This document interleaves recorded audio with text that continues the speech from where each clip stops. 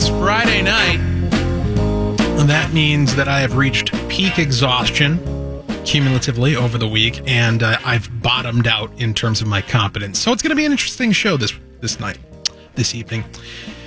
Closing argument. My name is Walter Hudson, Twin Cities News Talk, AM 1130, 103.5 FM. Freelance Friday, we call it. Going to take a little bit looser approach to the program. I mean, we're generally pretty easygoing here regardless. Very, very commonly, the show goes in whatever direction the callers want to take it, but particularly so on Friday nights. And I want to throw a couple of kind of floating topics out there that we'll take calls on. I mean, we'll take calls on whatever. Well, I'm not going to pretend we're discriminating. But a couple of things that I want to plant in your head as things that you can call in and share with us. Number one, I'm interested in your recommendations, and this is completely apolitical. This has nothing to do with politics. It has nothing to do with the news. I'm interested in you, and it's totally self-serving also, and selfish, and a personal use of a major market radio station. I'm interested in your recommendations for bingeable television shows. Like really good bingeable television shows, because you haven't seen Breaking Bad yet. I haven't, and I know that's going to be on a lot of people's list. I mean, I've watched a little bit of it, but I haven't gotten hooked into it. What I have gotten hooked into recently is this show on Netflix called Ozark, which that's like a redo of Breaking Bad. Yeah. It strikes me as being very similar to Breaking Bad, but the execution of it. And, you know, I'm like, I don't know, 5-6 episodes into it. The execution of it hooked me much more immediately than Breaking Bad did. Well, I mean, it's basically Breaking Bad in one season. Interesting. See, I wish I could get that reference, but I haven't watched enough Breaking Bad. So you will see the same story points drawn out over multiple seasons in Breaking Bad. Breaking Bad is good. There are some amazing episodes. And it's actually, now that I've started watching it the second time around, it's funnier the second time around. Sure. Because you see a character and they say something, you're like, oh, of course they would say that. Right. Well, and it's probably less stressful the second time around. Because that's the thing about... No. Not as I feel everything more the second time. I gotcha. Because that's the thing about Ozark, is that you got to be in the mood to watch that show, and Breaking Bad as well, because it's not an easygoing, I'm going to flip it on and have a good time entertainment. It's an experience. It takes a little bit of endurance in order to get through it. But generally speaking, my problem with TV shows and trying to get invested in a new TV show is that my time is extraordinarily valuable. I don't have a lot of it. And so my tolerance, my threshold in terms of, you know, if I'm start to watch something and it's not clicking, I'm not engaged within a relatively short period of time, I'm not going to follow through. I'm just going to let it lie. And so that's why I'm asking for your recommendations tonight. Things that you've already done the legwork for me. You've already checked it out. And on your recommendation, you're offering, you're submitting a particular show that you have in mind. Streaming at TwinCitiesNewsTalk.com and your iHeartRadio app. We're here 9 to 11 weeknights. The number, by the way, 651-989-5855. Brad Omland taking those calls and producing the show. The other topic that is going to be dominate our conversation tonight much more than TV shows is I want to talk about libertarianism and the concept of liberty. And in particular, I want to try to unpack the skepticism and some of the mockery and ridicule that libertarians get, because something that I've noticed, and I tried to pull up a tweet before we came on the air tonight, but I ran out of time. One of our Twitter followers sent me a message a week or two ago. We got into this exchange. I forget what the topic was, what it was that we were talking about. But at one point, the way the exchange ended was with him saying, "Oh, this is why I can't stand libertarians. They all sound like high school nerds who are debating philosophy in the lunchroom, and their ideas are completely impractical and they don't work in the real world." If that's how you feel about liberty and libertarianism, I want to hear from you tonight. Because I want to understand where you're coming from. Like, to me, the notion, because here's what liberty is, right? Just the thumbnail sketch of what liberty is. It's you owning your life. It's you not being somebody else's slave. It's you getting to define your own values and then utilizing your resources, which you own, in order to pursue those values and then getting to keep the fruit of your labor. It's not belonging to somebody else. That's what liberty is. What part of that is worthy of ridicule? What part of that doesn't work in the real world, and why? I'm really interested in your thoughts on that if you have issues with libertarians and the way that they try to pursue liberty in the public discourse. 651-989-5855, and we'll get into some articles, particularly from Reason, that kind of flesh this out whenever it sort of organically comes up in the program tonight. But let's not keep Chris in Minneapolis waiting. Chris, welcome to the program. Hey, Walter. Hey. I don't know, I suppose I ain't got really nothing gripping, but I just wanted to ask you a question. How come when you're a lefty, you can get away with anything, but when you're not, you can't get away with anything? And when you call in to ask somebody, like I called another show, and the guy couldn't answer my question, like, you know, the Jamar guy. Yeah. Yeah, I heard when you called in the other night. Your call, click, when they can't answer your question. Yeah, they like try to divert it, go off in all different directions. Okay, so I heard when you called in when Brad and Max were filling in for me on Tuesday, and I heard your screed about Jamar, and I'll tell you now what I was thinking then when I listened to it, which is that, and I'm not trying to defend Jamar here, don't get me wrong. But Jamar is a really, really bad example of a left-wing person. Like, if you're trying to draw some sort of generalization as to what it's like to engage with liberals or Democrats or left-wing people, Jamar is a bad example, because Jamar, and I love the guy, don't get me wrong, I know you might be, there's like a 50-50 chance that he's listening right now. You're not going to get an argument from Jamar. What you get from him is kind of like this theatrical sort of peacock display of a rainbow spectrum of emotion, right? Like it's this kind of performance art that he engages in, and you just got to take it for what it is. When we have him on the show, when he calls in, when he's coming and been in studio and what have you, you may notice I don't really try too hard to engage him in argument, because I know that's not the stage on which he operates. And so You kind of got to adjust your approach to him. So that's the question about Jamar specifically. But to your broader question about the seeming hypocrisy in the culture, why it is that, you know, lefties can get away with anything, by way of example, you know, when was it Henry Fonda or Peter Fonda? I don't know which Fonda. Made comments about, I forget, it was, I can't remember the name of Trump's kid off the top of my head for whatever reason, but Eric? No, the young one. Barron, thank you. When he made comments about Barron Trump, saying to the effect of, he hopes that Barron is victimized by pedophiles. You know, this was in the context of the kids being separated from their families at the border and what have you. That incredibly vile comment, which would have ended the careers of a wide variety of people. In fact, it took place adjacent to Roseanne Barr's career ending, because she made a comment about Valerie Jarrett, saying that Valerie Jarrett was the offspring of the Muslim Brotherhood and monkeys or apes or something along those lines. You know, I mean, it was a horrible comment on Roseanne's part. She shouldn't have made it. But to your point, one comment was career ending, and the other was just a bump in the road that nobody cared about. And here's my answer to your question as to why that disparity exists. That disparity exists because the left, for decades now, has made a conscientious and very effective effort at seizing control of the institutions in this country. The media, the academy, you know, institutions of higher learning, corporations, they control it all. They control the culture, Hollywood.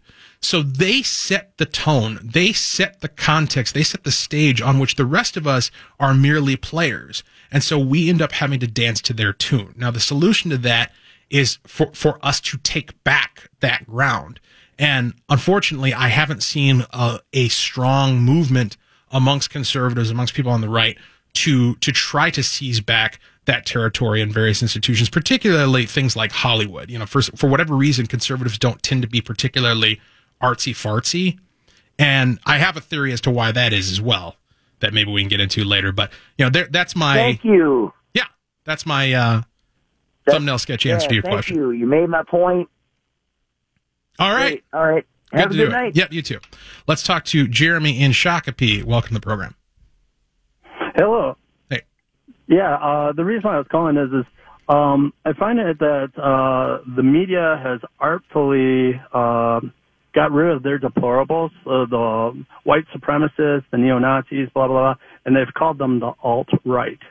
When in actuality, if you look at the spectrum, these people want the government to bring back segregation, and they want the government to take charge and make these people back into second-rate citizens, which would be more of the left side having the government strong-arm.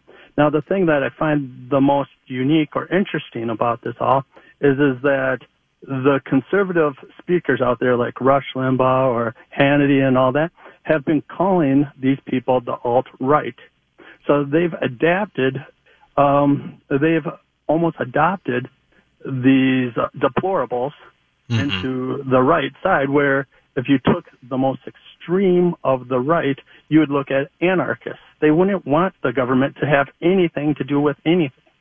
So that's I was just kind of curious of what your thoughts of how masterful the media has been able to not only convince the public, but also the people who believe in the right side to adopt these people. So I have a couple of thoughts on that. First of all, if I'm hearing you correctly, if I'm understanding what you're trying to say correctly, certainly this is a problem. Like, broadly speaking, the tendency that you're speaking to, whereby the left introduces language into the culture and then the right adopts that language. And it's not just language, it's also premises.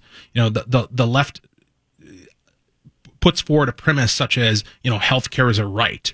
Right. And that goes unchallenged and to a certain degree ends up slowly but surely becoming adopted. And then the debate ends up happening within a context where we're going to lose because we've already conceded this flawed premise to begin with. That's definitely a thing that happens. That said, specifically when it comes to the alt-right, and this is something that I think it is important for people to understand. The alt-right is a real thing that needs to be properly identified, and opposed. The alt-right is not a creation of the left. It's not a creation of the media. It is a moniker that was adopted and coined by Richard Spencer, who's the president of something called the National Policy Institute, which is a self-identified white nationalist organization. And the notion of an alternative right is something that they came up with as a rebranding mechanism to try to sell white nationalism to a broader audience. Somewhere along the lines, you know, the folks who get together and hang out with each other wearing hoods and tattooing swastikas on their arms and whatnot came together and had a marketing meeting and were like, you know, maybe if we softened our tone a little bit, maybe we covered up our swastika tattoos, maybe we took off the hoods, and instead of calling ourselves, you know, the white nationalists, we call ourselves the alt-right, we might be able to get some more people over to our way of thinking. That was the general idea. And so it's a real thing. Now, that said, the actual meaning of it has been perverted in the way that you speak to, where it's come to be used or misused to refer to people who are not part of that white nationalist core that originated the term. Okay. Yeah, I didn't know that they had done their own marketing rather than...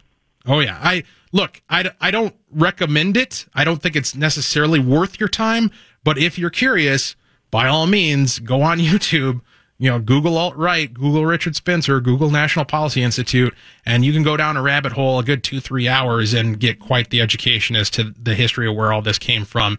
And it's definitely vile. It definitely needs to be opposed. But it is completely separate from what many people mean when they use the term alt-right. I appreciate the call, Jeremy.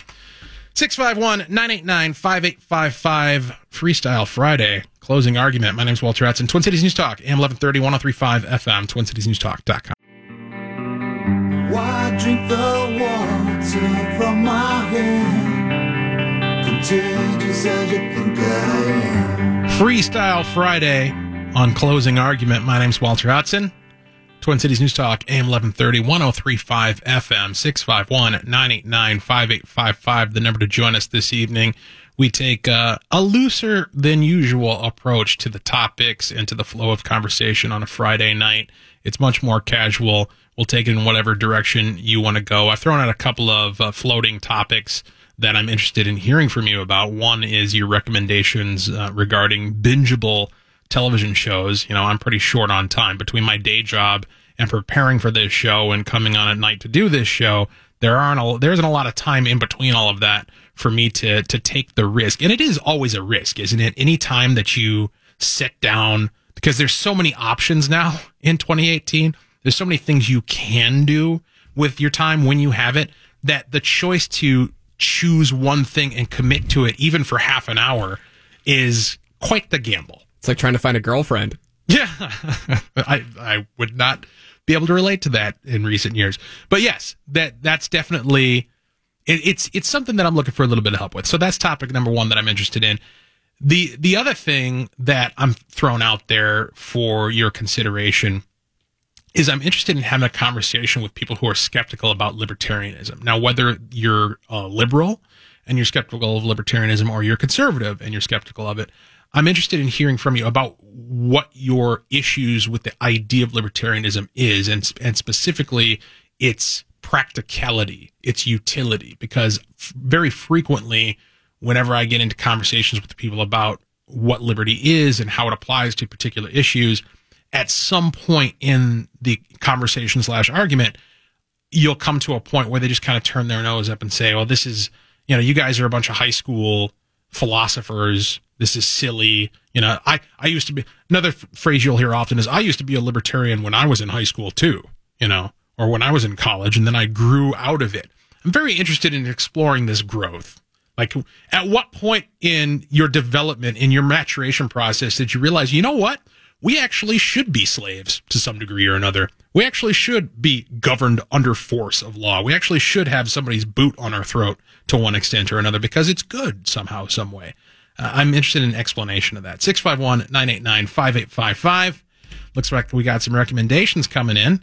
Let's talk to Barry in St. Paul. Welcome to the program. So I assume you have Netflix if you're watching Breaking Bad. Yeah. Breaking Bad's really good. Better Call Saul is the precursor to Breaking Bad, which is really good also, which explores the backstory of two of the main characters of Breaking Bad. And then the other one is, if you're willing to read subtitles, Mr. Sunshine is a really good idea too. Mr. Sunshine. Now, I haven't even heard of that one. What's that about? It's about a guy that leaves North Korea, but they call it Josephine. Okay. I guess it's back in the 1800s, and comes to America, grows up in America, becomes American, like part of the military, and then goes back to try to help America and help his country at the same time. Interesting. Yeah, that's the kind of, I would probably never even give that a shot, but I'll definitely take a look at it now that you've suggested. Appreciate the call. And then I had an idea about libertarianism. Yeah. People think they grow out of it. Right, sure. It's because I think when they explore libertarianism, and they're starting to, they see that there's no way to amass power for themselves.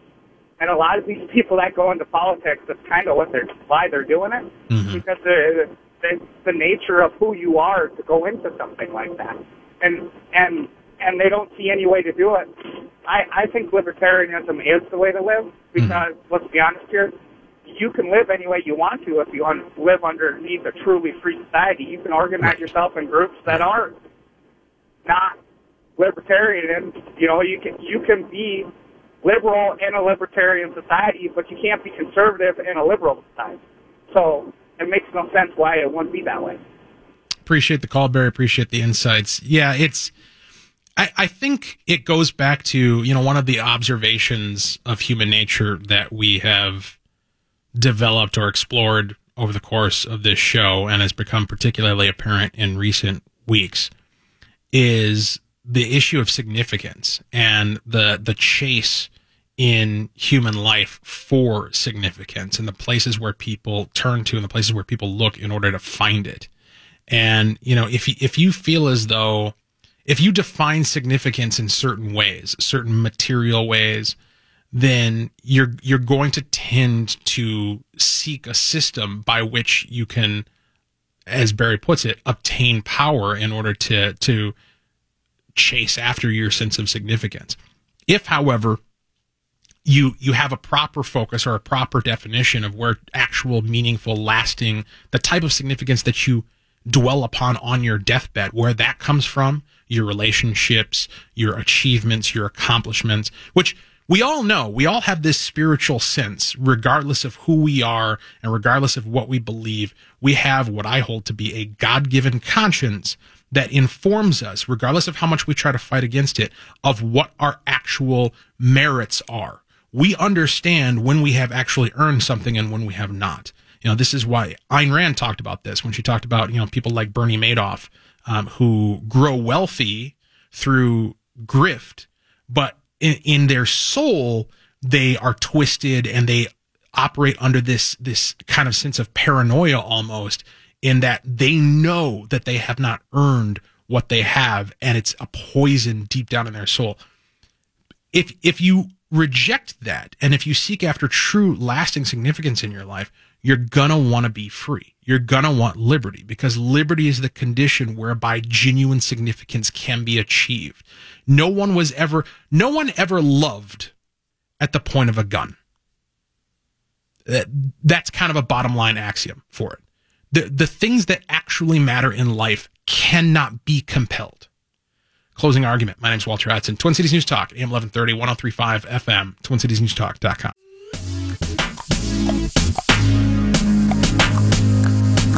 When the pimp's in the crib, ma, drop it like it's hot. Drop it like it's hot. Drop it like it's hot. When the pigs try to get at you, park it like it's hot. Park it like it's hot. Park it like it's hot. And if a get an attitude, pop it like it's hot. Yeah, I could just let this run for a little while. I got the rollie on my arm and I'm Don't worry, it's a clean version. I gathered. I'm a nice dude. Closing argument. My name's Walter Hudson. Twin Cities News Talk, AM 1130, 103.5 FM. Streaming at TwinCitiesNewsTalk.com and your iHeartRadio app. We are here 9 to 11 weeknights. Appreciate you joining us. Freelance Friday. We'll take the conversation in whatever direction you want. I've thrown out a couple of topics that I'm interested in hearing people from your recommendations for binge watching. Time is precious when you got a schedule like mine, and I'd like to shortcut the trial and error and just go with shows that you guys have already tried out and know are good. And also, I'm interested in talking to folks about libertarianism and libertarians and the concept of liberty, particularly people who are skeptical of all of the above and have the general sense that libertarianism is somewhat childish or immature or impractical or doesn't work in the real world. I'm interested in exploring that with you. 651-989-5855.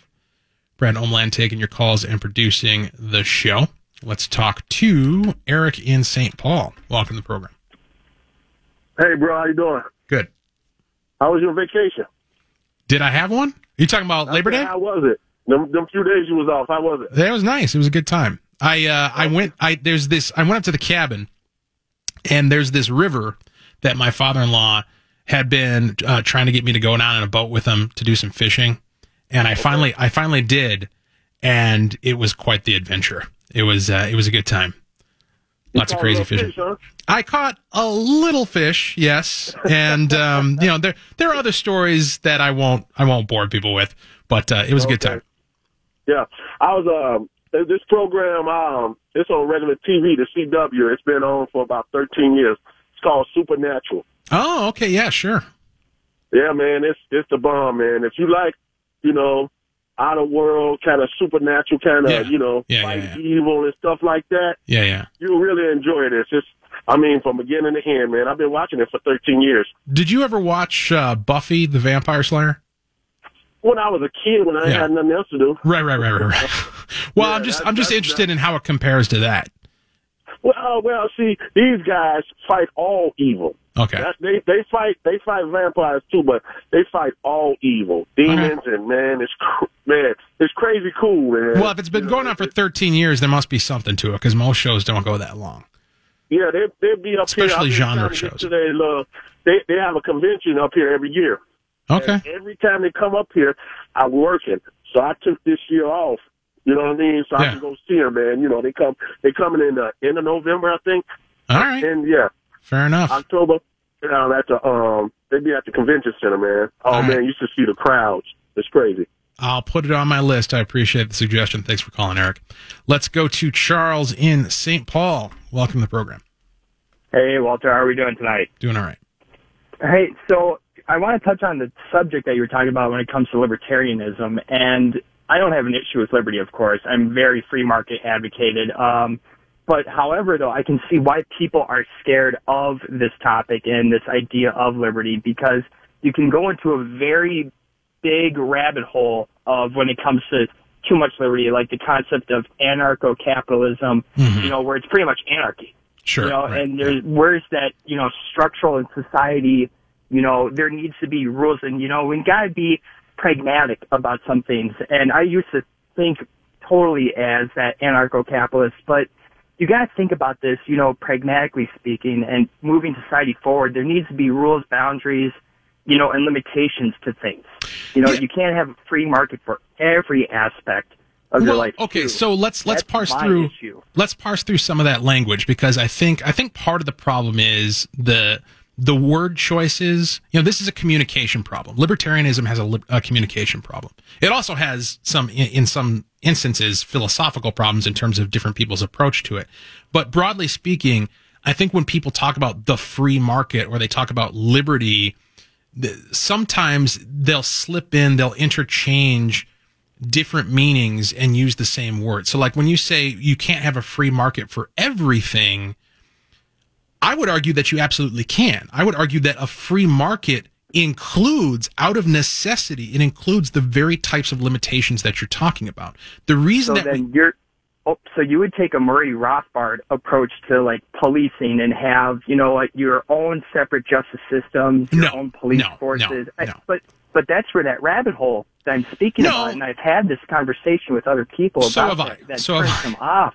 Yeah, no, my block list is full. My Facebook block list is full of people who I've gone down that rabbit hole with, and it's gotten pretty nasty in terms of the personal attacks as a result. But no, that's why I turn to, my view of liberty is heavily colored by Ayn Rand and heavily colored by objectivism. I don't regard myself as an objectivist, but her thoughts on the proper role of government and her argument for government. See, that strikes me as one of the great deficiencies of libertarianism generally, is that we are so often, I've talked with Xavier Bickett, the chair of the Republican Liberty Caucus, about this when we've had him on. It's been a long time. We got to get him back in here. About the difficulty that libertarians have in that everyone else is selling what they're going to do with government. Vote for me and I'm going to give you X. Correct. Vote for me and I'm going to provide this peace of mind for you, right? Whereas libertarians are going around and their message is, it sucks, let's get rid of it, right? Which isn't a particularly... It's a very good message to me, at least, or people who can comprehend it. Right. But to the general public, most people are, when they look to... if you were going to submit your application for a job and you went into the place, like let's say you're going into a Target. You go into a Target and you're like, I generally don't like retail. That's a pretty bad sales pitch for wanting to work at the place, right? And so as a candidate, when you're submitting your name forward to be considered to be in a position in a public office, to be a public official, and your pitch is, I don't really like this institution. I think we ought to whittle it down and get rid of it. That's a difficult sales pitch. Just instinctively and conceptually, it's difficult. That's why I think it's important that libertarians have a positive message in terms of what government properly should be doing. And then, and this go ahead. This leads to another point, though, is, all right, so even if, hypothetically, and I really do hope that, libertarians get more of a vote in Congress and they actually start making headways, in local elections and stuff. And I think there are. I think there are people that truly do, especially in my age group and the millennials. There are people who are craving, that individualism. And you know what? You have your Bernie bros, but, I mean, come on. That's just the loud, vocal minority. It really is. But we are craving to have that, we can be our own people and we don't have to let others dictate what we're going to do. But when that does happen, though, and if it were to happen, what's going to stop it from growing out of control like we had already when it came to the Republican and Democrat Party? What's going to stop human nature from coming in and, forcing another, GOP, losing its roots and losing what it did so well back in the day, and to the DNC and to the Democrats? I mean, it just all comes back to once you gain power, what's going to stop you from going too much into it again? Well, I mean, what stopped George Washington from taking the crown when it was offered to him? This is the inherent difficulty of our side of the argument, is that what we're arguing for is a context that requires from each and every individual this thing called self-restraint. And the affirmative positive choice to engage in thought and engage in productivity. What we're talking about, in essence, is virtue. And we're advocating for a system of government that requires virtue of its citizens. And so this is more than just a political battle. This is also a cultural and a spiritual battle. And it's something that we have to be pursuing on multiple avenues and from multiple angles in our lives and our circles of influence to actually try to develop in our children and in our friends and in the people who are willing to listen to us and who we have relationships with in our broader community, these different virtues that enable liberty to work. Because one of the chief arguments, I appreciate the call, Charles, one of the chief arguments that you hear in opposition to libertarian ideas is that you can't trust people to be free because they're going to do X, Y, and Z. And there's a truth to that, but my response would be twofold. Number one, libertarianism doesn't advocate for allowing people to violate other people's rights, right? Like this is the Ayn Rand case for government. You need to have the institution of government in place to respond correctly and proportionally to violations of people's rights, to criminals, to people who engage in fraud, to foreign threats, and what have you. Number one. So there is no libertarian ideal which involves leniency towards crime or leniency towards fraud. That's not part of the package, number one. But number two, we need to understand that what we're getting after, when I talk about the importance of significance in our lives, what we're getting after in life cannot be strictly political. And if we proceed from the premise that there's some law we can pass or some person we can elect or some constitution we can ratify or amendment we can ratify, that the net result of which is going to be some kind of utopia whereby good things happen and bad things don't, we're never going to achieve that, and we're fooling ourselves, and we might as well just give up and let the progressives have it and let the socialists have it and let them go with their premise, because that's what they believe in. They believe that perfection can be legislated. What we have to understand, and what we do understand, what we need to advocate for, is that the pursuit of happiness is not something that it happens as an act of Congress. It's something that happens through the choices that are made by individuals acting in community through relationships that are chosen and governed by consent. 651-989-5855. Closing argument. My name is Walter Edson. Twin Cities News Talk, AM 1130, 103.5 FM, TwinCitiesNewsTalk.com.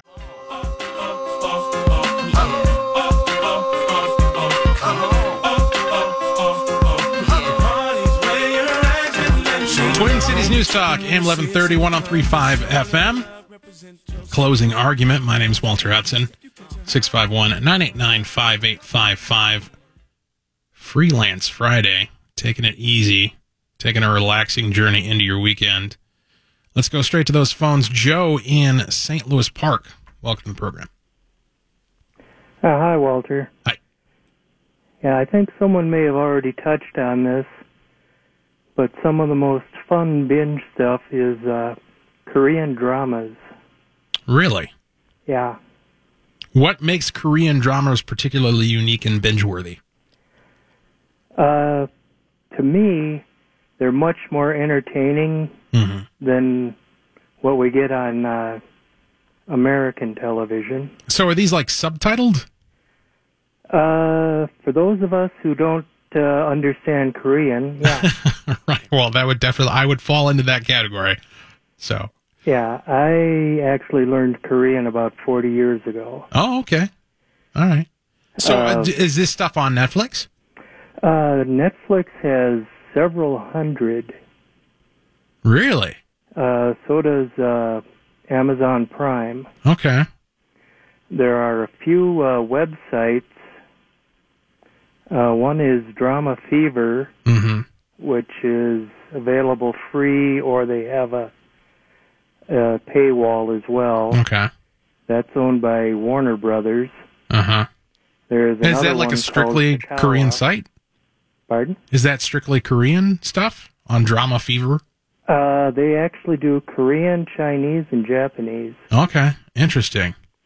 They used to do Mexican. I don't know if they still do or not. All right. Well, I appreciate the suggestion, Joe. That's definitely something I would not have tripped upon on my own, so I'm glad I asked. Let's talk to Ted in Minneapolis. Welcome to the program. Hey, Walter. Hey. Yeah, I really liked your show a couple nights ago, and you were talking about the far last quarter. But what I want to talk about in today's news, Syria and Russia have threatened to attack our base in Syria. Now, I'm just amazed by how lack of interest local newspapers and national newspapers pay to stories of national defense. Like the Chinese Navy just surpassed us in ships, and all kinds of threats and dangers. Russia, these massive war games, which one of these days we're going to find out it's not really a war game. They're really they're using these war games as a ruse. So someday in the future they can launch attacks. But now they've threatened our base in Syria. And yeah, as I scan at least the Star Tribune, I don't see any reference to that whatsoever. It didn't come up during my show prep tonight. Let's see what's going on. Syria, you'll find it. Okay. They've threatened to attack our base. We have responded that we will defend our base, but that could really get bad. And you need to go on and report this kind of stuff. All right, appreciate the tip. Appreciate the thoughts. We'll have to look into that. Did you trip upon anything along those lines? I just Googled an article here, and this is from the LA Times. The base is used by U.S. Special Forces to train Syrian fighters who are confronting Islamic State militants. And it seemed a little like his language was off in that the U.S. has a base in Syria. Technically, we don't. But it's a true story, yes, in a general sense. I see. So it's a little bit of a proxy situation, is what you're talking about. Correct. Yes, exactly. I mean, we know that we've had U.S. troops in Syria kind of as shadow trainer type of deal so that the UN doesn't get too angry about it. But, it's basically the U.S. is walking in the line of fire between Russia and Syria. Yeah, which kind of raises the question as to, what do you suggest that we do? I maybe I should have kept him on the line to get his take on what he would prescribe in terms of a response. It occurs to me that, this type of rhetoric gets tossed around on a fairly regular basis of, oh, you better watch out or we're going to do X, Y, or Z. And if they actually cross some sort of line, then, I'm all for whatever appropriate operational action needs to take place. I'm not sure we want to jump the gun and provoke something before it actually occurs. Well, if you believe Bob Woodward, apparently Trump wanted Bashar al-Assad, the president of Syria, killed. Yeah, which I do believe that. I don't see and that falls into I look at it two different ways, the Woodward revelations. On the one hand, many of them on their face weren't particularly shocking or even concerning. And two, we have to call into question their veracity given the methodology that Woodward utilized. So, I don't care on two fronts. I don't care because I can't take it at face value that they're accurate. And I don't care in the sense that even if they are accurate, they're really not that big of a deal. The notion that a guy in the face of having seen what Bashar Assad did, that his immediate emotional reaction would be, we need to kill him. Did he follow through? That would be the tipping point. TwinCitiesNewsTalk.com.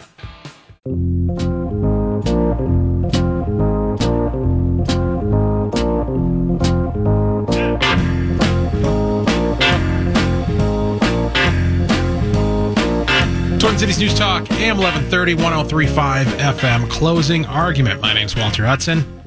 Streaming at TwinCitiesNewsTalk.com and on your iHeartRadio app. We're here 9 to 11 weeknights. It's Friday night, doing a little freelance Friday action, taking your calls on virtually any topic, throwing a couple things out there, talking about your recommendations for bingeable television, and also just, some light conversation about libertarianism. Particularly interested in those of you who are skeptical of it and don't think it's particularly practical, doesn't work in the real world, is indicative of a kind of a childish high school, sophomoric, or early college mentality that wise people eventually grow out of. Interested in hearing that perspective. 651-989-5855, the number to join us. Brad Omlin taking those calls and producing the show. Let's go to Michael in St. Paul. Appreciate you holding. Walter? Yep. Hi. I'm Michael. First, I want to keep it light. A couple of the best shows that you could ever possibly watch. Sons of Anarchy. Yeah, I started that one. I haven't followed through on it. I've got maybe a couple episodes in. It looks good. Oh, God. If you go through the whole thing, absolutely incredible. The telling of the story and the unraveling of this scooter club, and scooter club. I'm an old biker. I was born in the 50s, grew up in the 60s and 70s. Yeah, and I've been riding motorcycles since I was 10, and I have had all kinds of interaction between some of the very best and some of the very worst. And it's just a wonderful series. All right, I'll take another look at it. All right, and Animal Kingdom. Have you looked at that at all? I'm not sure to what you're referring. Animal Kingdom. It's a series. Okay, what's it about? Well, it's about a tight-knit family, a crime family, that commits, robberies, heists. Sure. That it's on TNT, and it's absolutely incredible. Is there anybody of note who's in it? Once you start watching it, you'll never get out of it. Oh, well, that's a high recommendation. That's exactly the kind of thing I'm looking for. Something that you got to watch the next one. You got to watch the next one. All right. Animal Kingdom would be incredible. If you start it, you won't stop. All right. Fair enough. Appreciate the recommendations. Appreciate you staying on hold to make them.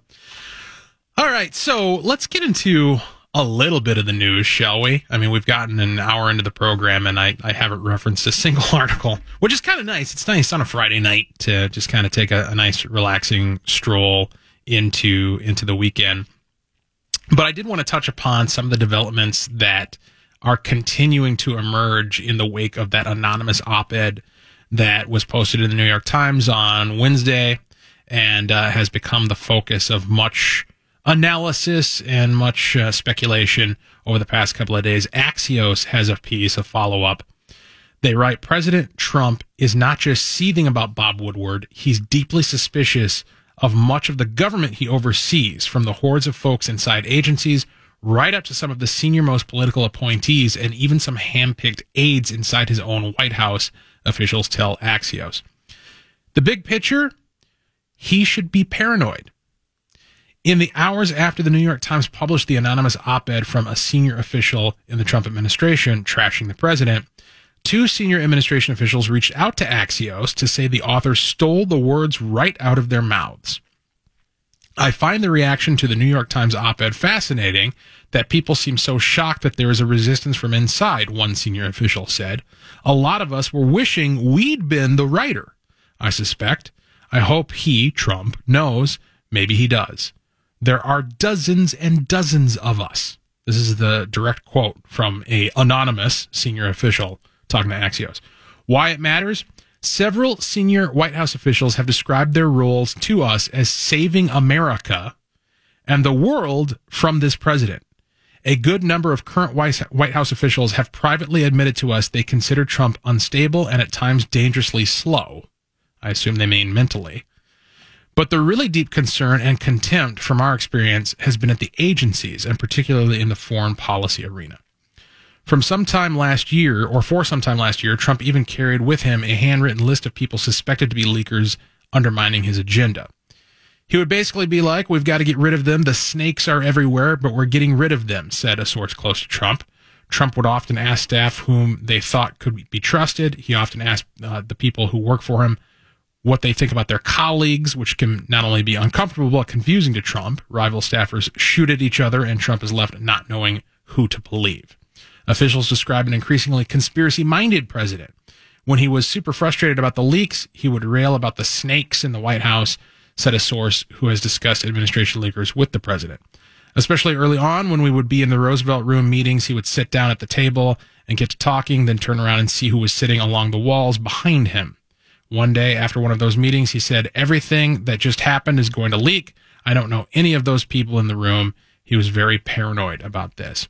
And they go on to report on this nature. Now, again, we're dealing with Axios here. We're dealing with comments from anonymous sources, yet again. So we have the same problem that we always have of, what do we take seriously? Who are these people?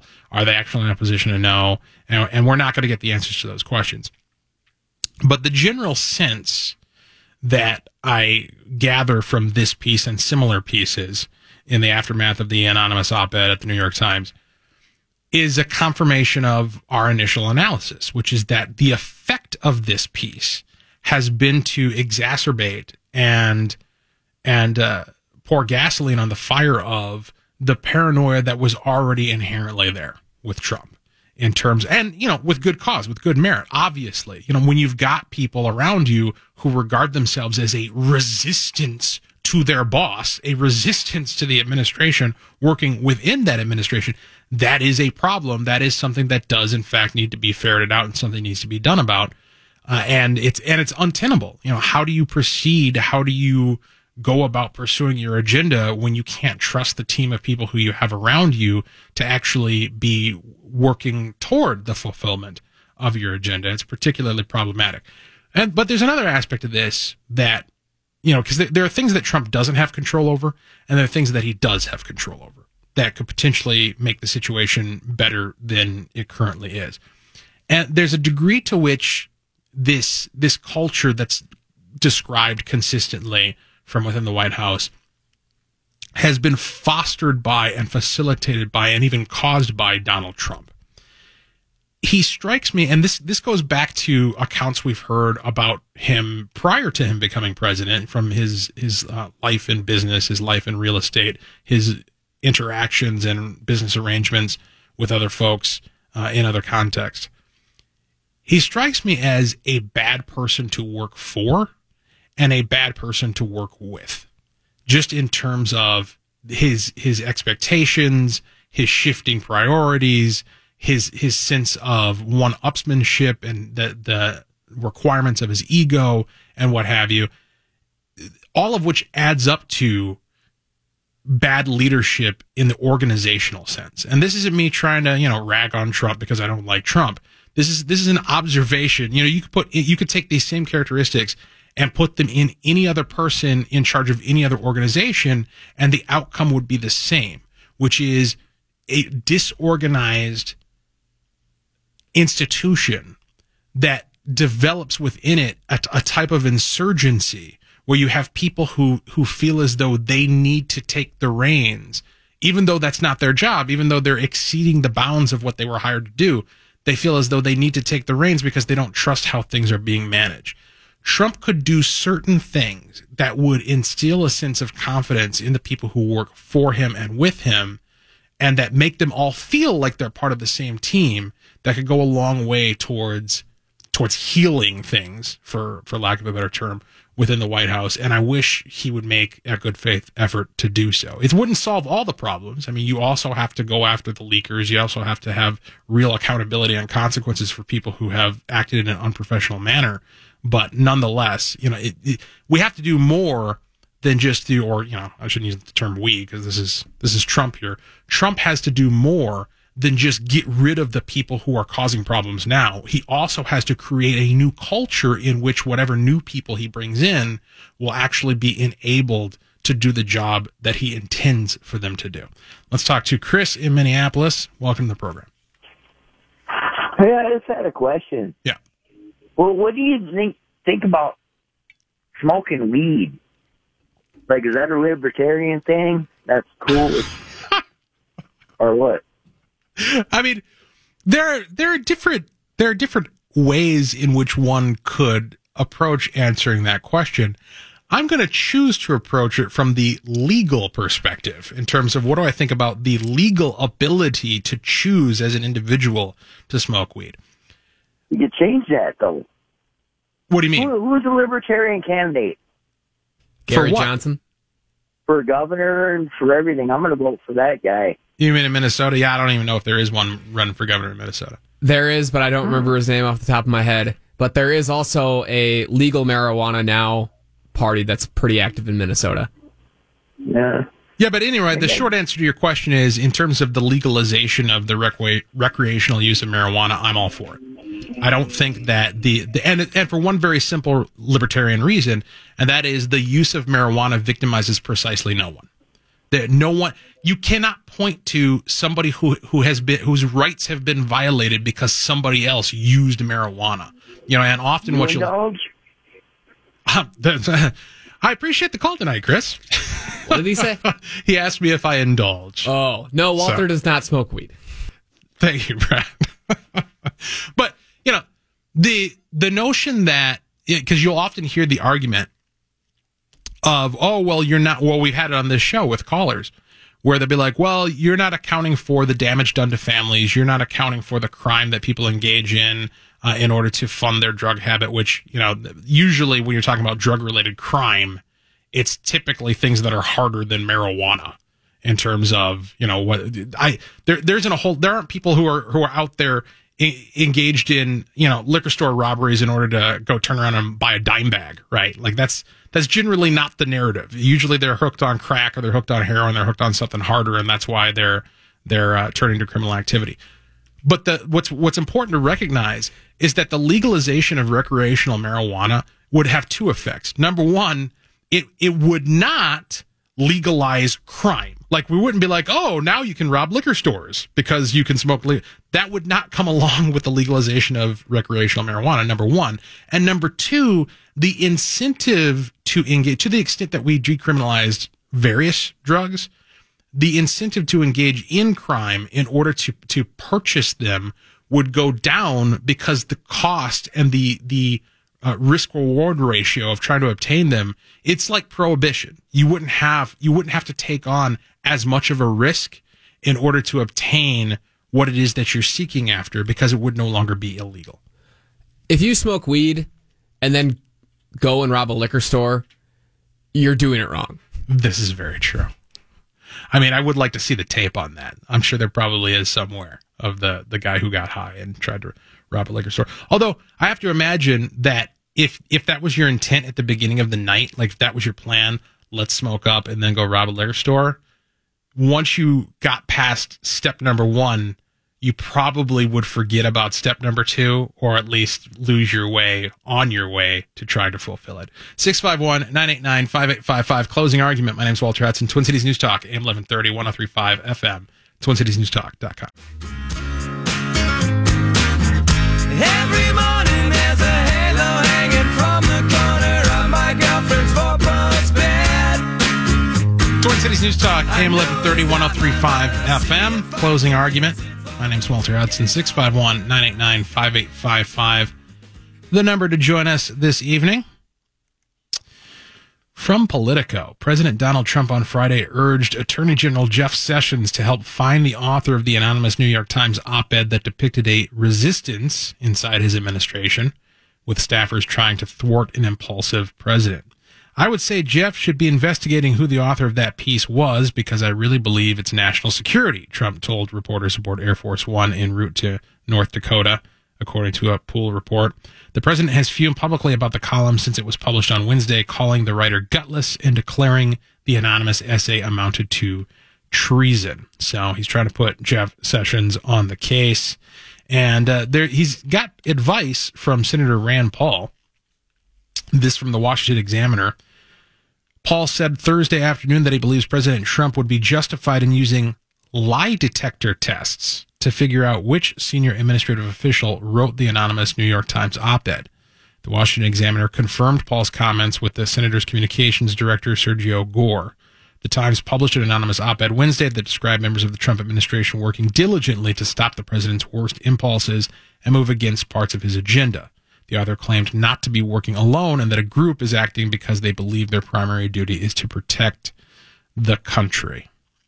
And this is interesting in that it had, we've been talking, one of the questions that I've been putting forward to you tonight on this Freelance Friday is I've been asking for your thoughts on libertarianism and libertarians and the practicality of these ideas surrounding the notion of liberty, because I very often find myself confronted with people who kind of scoff and mock the idea of libertarianism and treat it as though it's some sort of adolescent fantasy that doesn't work in the real world. And look, I understand why some people come to that conclusion when I consider some of the responses that I come across from people who identify as libertarians. And one of those was found in response to this move by Rand Paul, this suggestion by Rand Paul in Reason.com. J.D. Tusile writes, of all the takes on Wednesday's anonymous missive from an alleged resistance cell member inside the White House, it's hard to pick the most popcorn-worthy. Was it the New York Times op-ed? Was it treason? A venture into unprecedented territory? Evidence of a cowardly coup? This is fun stuff if your main interest is in seeing the various factions of the political crisis devour one another. Not so fun, though, is the suggestion that the president should ferret out the mole through the junk science-y technique of mass lie detector tests. Senator Rand Paul says Trump would be justified in using lie detector tests to find the author of the anonymous critical New York Times op-ed, tweeted The Hill's Alex Bolton. Paul's office confirmed to me by email that the report was true. Paul's proposed polygraph, the device usually referred to by the term lie detector, dragnet, is more than a bit disappointing coming from one of the few elected officials in the U.S. federal government who can credibly claim to be a civil libertarian. He opposed Gina Haspel's nomination to head the CIA because of her complicity in torture. He led the charge against warrantless surveillance both under this administration and its predecessor. Yet when it comes to hooking government staffers up to wires and dividing their loyalty to the administration, Paul suddenly thinks it's a swell idea. Our founders gave us the Fourth Amendment to prevent a tyrannical government from invading our privacy, and we are fools to relinquish that hard-won right because of fear, Senator Paul argued earlier this year in a piece published by Reason. Some argue that if you have nothing to hide, you have nothing to fear, but this is a slap in the face to our constitutional standard of innocent until proven guilty. Great sentiments. Why abandon them now? Now,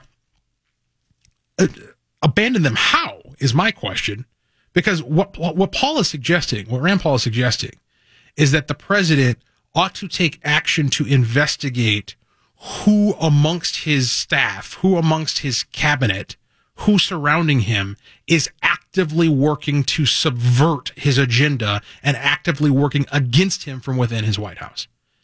That strikes me as fairly non-controversial and having nothing whatsoever to do with civil liberties.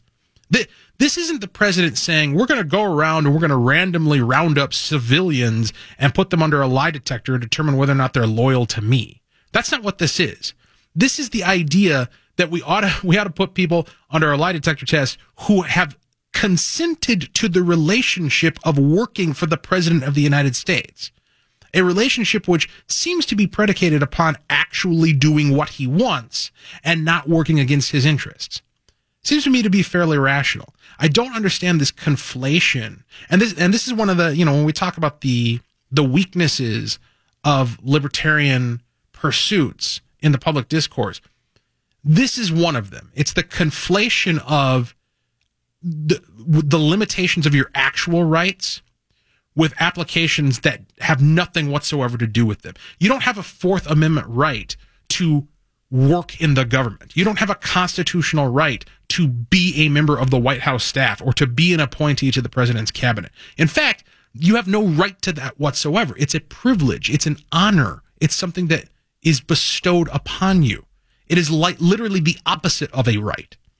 And to conflate these two things, to argue as though what Rand Paul suggests is a violation of Fourth Amendment rights, is to undermine the reality of what Fourth Amendment rights actually are. You see this happen all the time in the broader discourse in discussions related to the First Amendment, where a company, like Facebook, for instance, Facebook gets caught censoring somebody because of their political views, or Twitter, just recently this week shut down InfoWars, shut down Alex Jones, and they'll get accused of violating his First Amendment rights. Well, of course they're not, right? Because they're not the government. They didn't put him in jail. They didn't fine him, right? He doesn't have less freedom now. He just doesn't get to use their platform. That was a relationship that, like all relationships, involved two parties. One was Alex Jones. The other was Twitter. And in order for the relationship to continue in a context of liberty, they both must sustain their consent. When one of them decides they're no longer consent to the relationship ends. That's how relationships work. There are no rights violations there. And by conflating these two ideas of the notion of, because we've talked on this show about the importance of free expression and it is a cultural value, and are the actions that these social media companies taking against InfoWars a violation of that sentiment and that virtue, that cultural virtue? Absolutely. But to conflate that with the notion of your right to free speech actually does damage to free speech. And we've seen that manifest in calls like that from Laura Ingraham that Brad and Max talked about on Tuesday to nationalize Facebook in response to some of these actions that they've taken. 651-989-5855. Closing argument. My name is Walter Hudson, Twin Cities News Talk, AM 1130, 103.5 FM, TwinCitiesNewsTalk.com.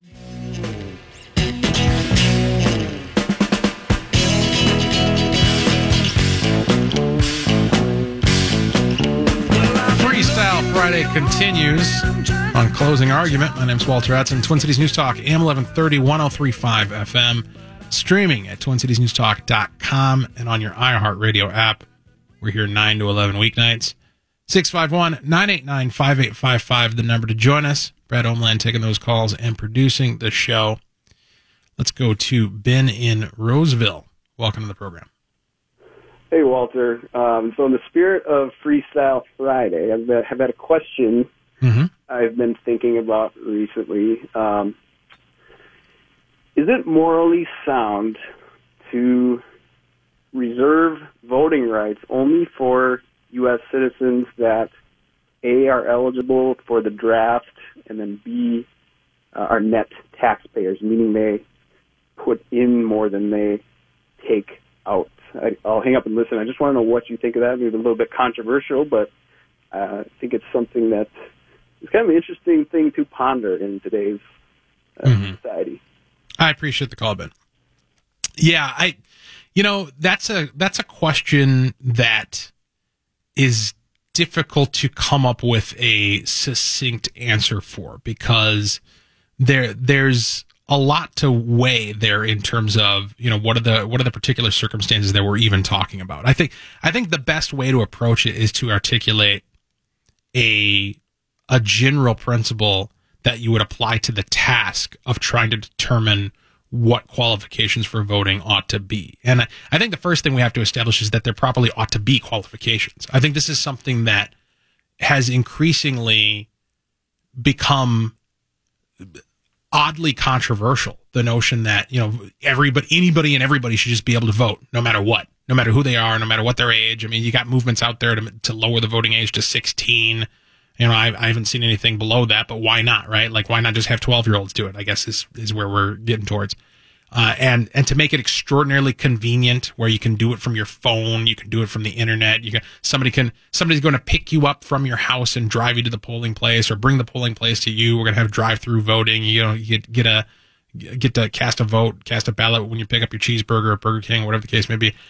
And all of it seems to get away from the notion of voting as an act of thoughtful, meaningful participation and expression and seeking after a value and exercising a virtue. The idea that, because here's the thing, the simple fact of the matter is, when you cast your vote, if you sit and you spend, I don't know, 20 hours researching all the races, looking into all the candidates, considering all the issues, and coming up with a very thoughtful slate of candidates that you want to go out and support on election day, your vote counts just as much and no more and no less than the vote of somebody who was approached on the street by somebody and picked up and taken to the polling place and has no idea who half the people on the ballot even are.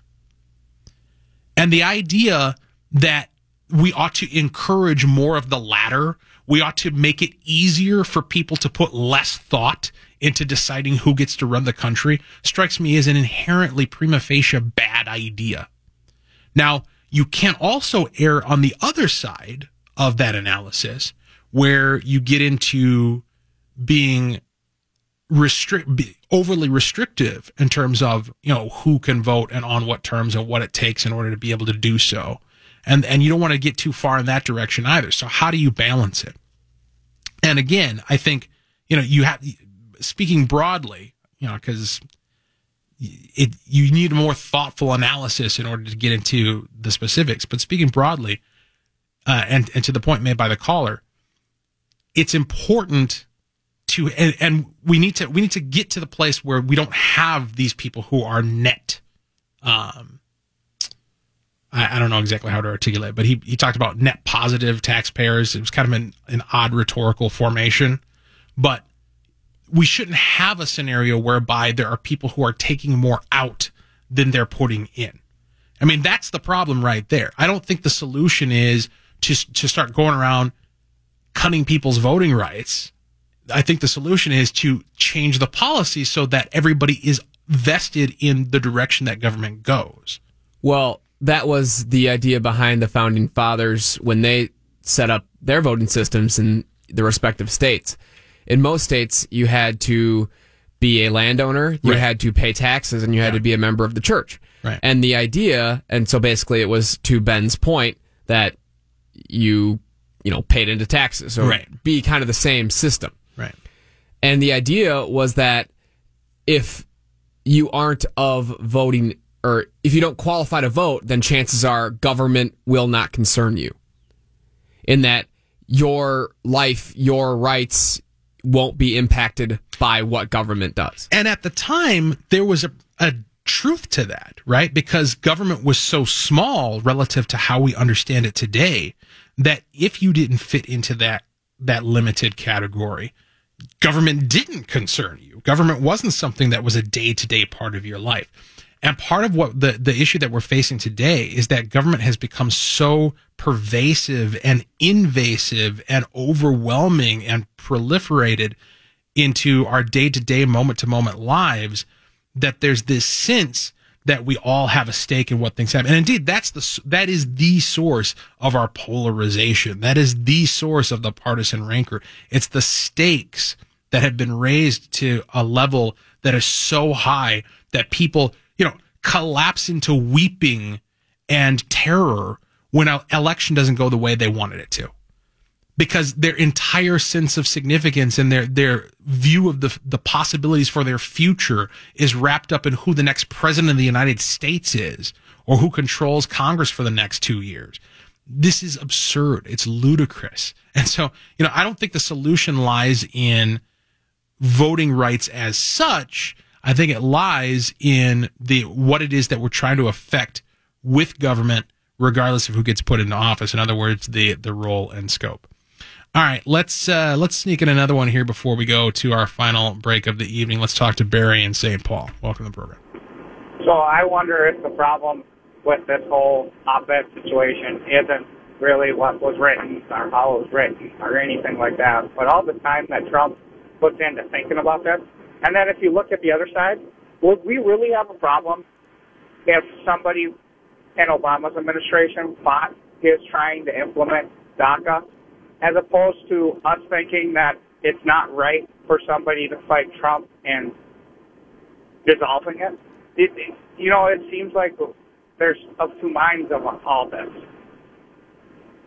Yeah, I understand what you're saying, and it is difficult to try to ascertain those different perspectives as we analyze the news of the day. Appreciate your call, Barry. 651-989-5855. Closing argument. My name is Walter Hudson. Twin Cities News Talk, AM 1130, 103.5 FM, TwinCitiesNewsTalk.com.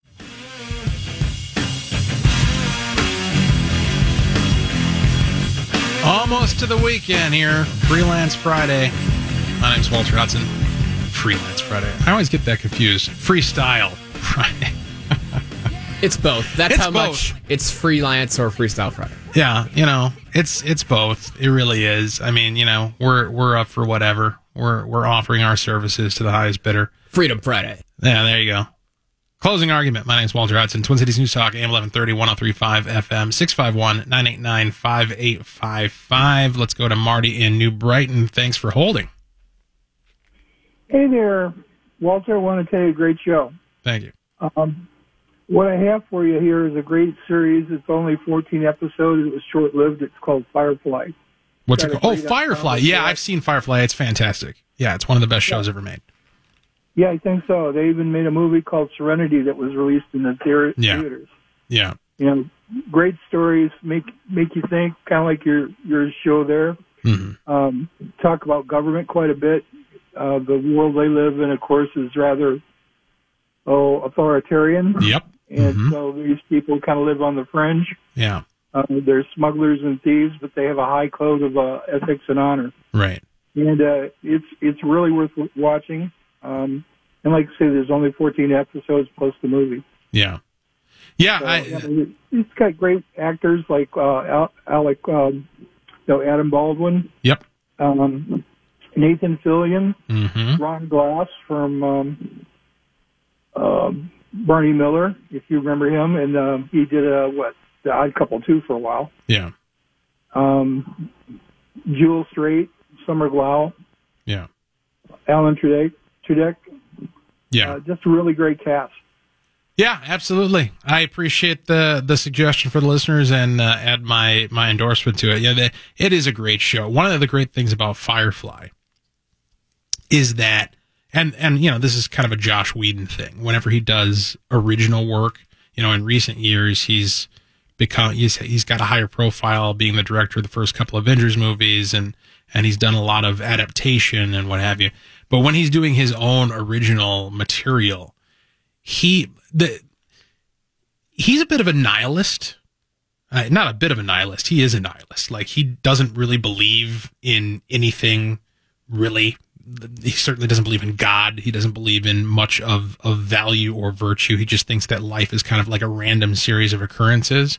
And one of the themes that pops up in his work, whether it's Buffy the Vampire Slayer, or he had a movie out called Cabin in the Woods a few years ago that was all about this, or Firefly, is that you can find some happiness in your life here and there.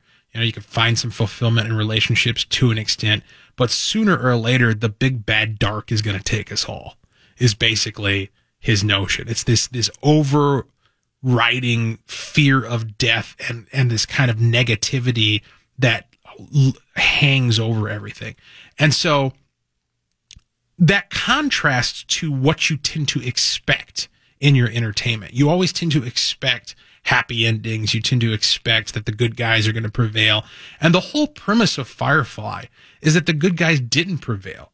It's basically what happens after a civil war when the good guys lose, right? And how do you go on living your life in a way that is true to ideals that no longer fit into the prevailing culture and certainly aren't sanctioned by the prevailing government.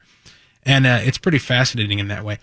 This notion of Joss Whedon and his nihilism speaks to something that we brought up much earlier in the show towards the opening of the program tonight at 9 o'clock.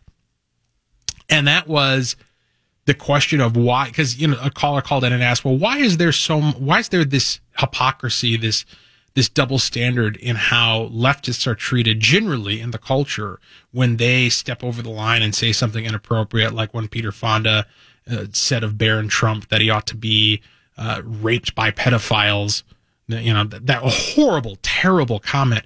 And it was just a blip on the radar. Nobody cared. And when Roseanne Barr said something horrible about Valerie Jarrett, her career was over. Her show was canceled and, she was thrown to the wolves.